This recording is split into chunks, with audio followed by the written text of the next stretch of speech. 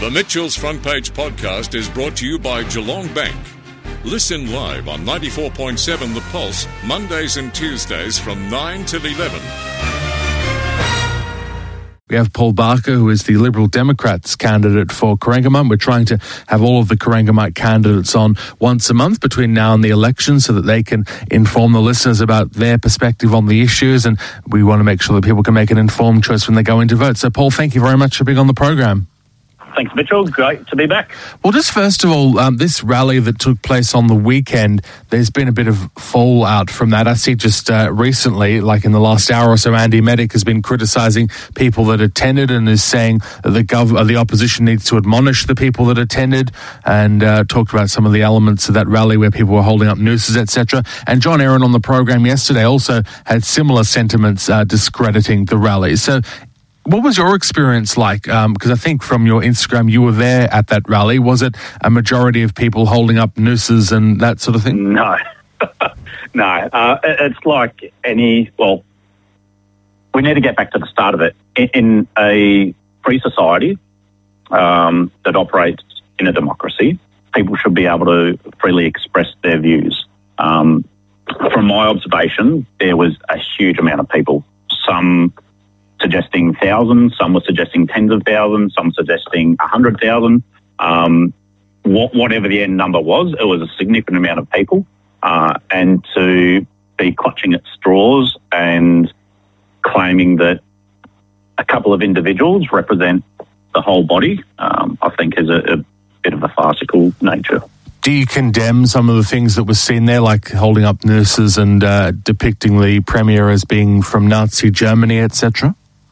Not overly. Like, there's the problem is that some people feel that if their feelings are impacted, it should shut down other people expressing their views. Now, I don't condone some of the things that were said, but I definitely support people being able to express their views as long as they're not harming anyone. And that rally, are you able to have outdoor gatherings to that size? I mean, I guess the question is, with COVID, can it be done safely, or do you think this issue is so important that we have to put those sort of questions to one side and push on with making people's voices heard about this legislation? Well, there's been dozens upon dozens upon dozens of gatherings, not to this size, all surrounded about this nature of excess government overreach. And to my knowledge, there hasn't been a significant amount, if any, confirmed cases of outdoor transmission of COVID. So even if there has been a handful, based on the numbers that are gathering, it's an insignificant amount. And what you highlight about people being heard, I think, is incredibly important at this time. It's a state issue, but it affects all of us at local and federal as well.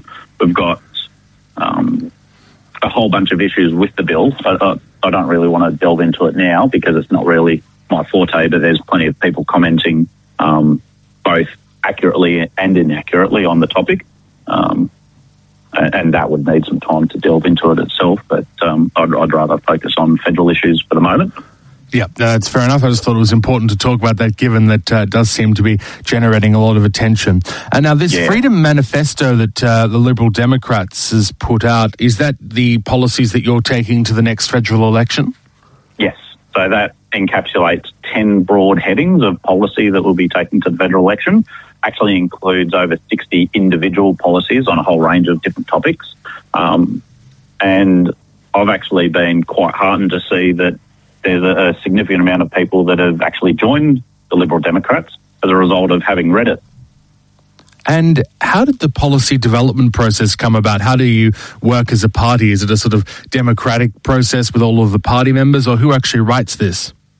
We've got a core team that develops policy, because it's the sort of thing that even within a political party, you can't please all the people all the time. So there does need to be a little bit of leadership shown by the core policy development group. But a lot of people did have suggestions. I had some content contributed as part of that.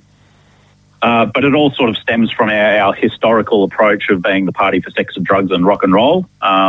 and given that we're 20 years old, we're starting to mature. So while we still have certain segments as a core part of our base, we're maturing to the point that we're starting to really attack some of the significant issues of the day, and only once the significant issues of the day can be resolved, such as excess surveillance, skyrocketing prices on energy. Once we can get a bit more competition into that sector and get some freedoms restored, then we can start working on the other bits and pieces that we've traditionally advocated for. So just having a look at the policies, and we may not get to all of them, but we'll see what we can do in the time. The first one says freedom from COVID alarmism. Can you explain what that is? Yeah, so that boils down to the fact that it's a legitimate issue. There's no doubt about that, but the response has been, in my opinion, grossly disproportionate, and has been driving a lot of fear in the community, and that's been both at a state and federal level. And when you're operating on the basis of fear, you're not really looking forward to the next 5, 10, 50, 100 years. So our view and my view is that if we can develop some sound policies, such as opening the schools, not locking down again, allowing peaceful protests to be the norm, and increasing the availability and choice within the vaccine supply, we should be able to manage the risk in a sensible way. Now, recall elections, this is one that I find particularly interesting. How would that work? So what it basically means is that either between the recall elections or a citizen's veto of any legislation, it just creates this bit of oversight over the elected body, that they don't just have free rein to do as they please. If a significant amount of the population, and we haven't set a specific percentage on that, that's still up for debate.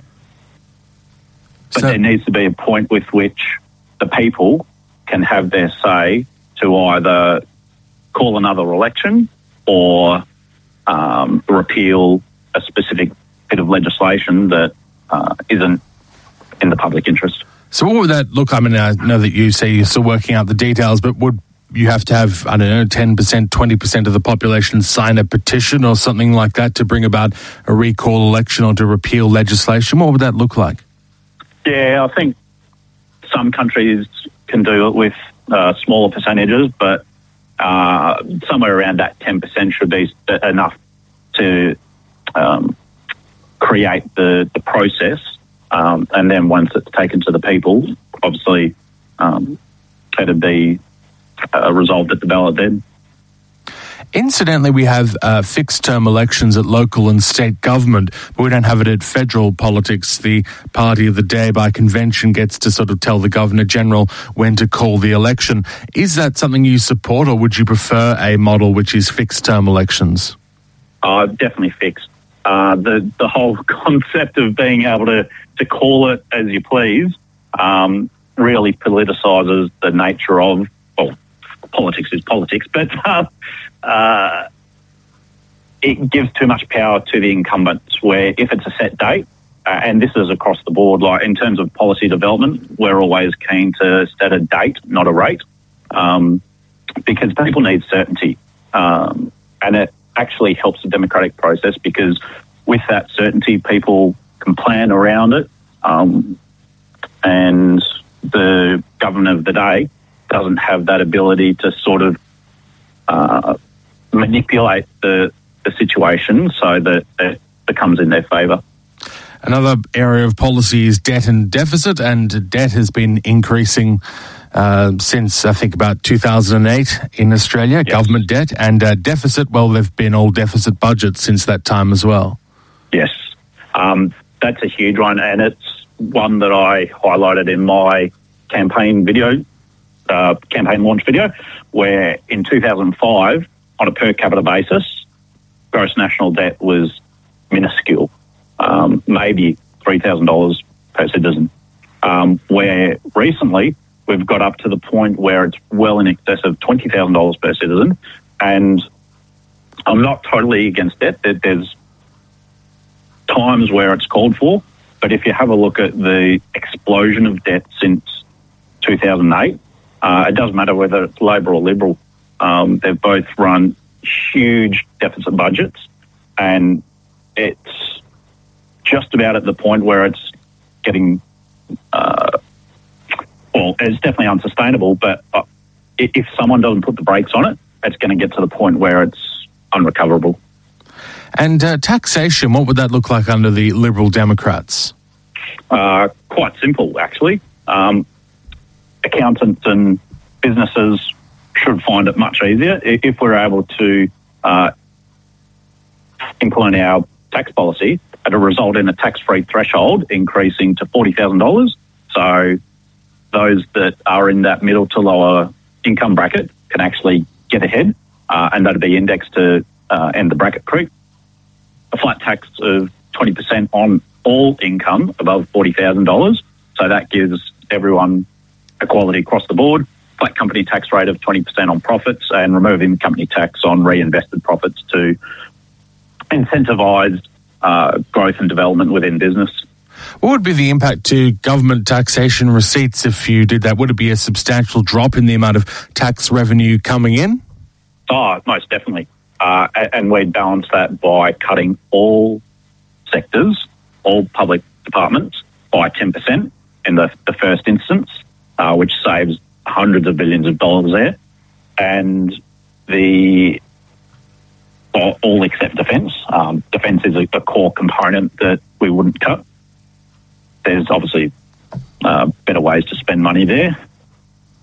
And then year on year, we would cut all departments except defence by a further 1%. So it gets to the point that we have a clear plan that's quite attainable to rein in spending. So while we reduce the tax that we collect, it also reduces the amount being spent.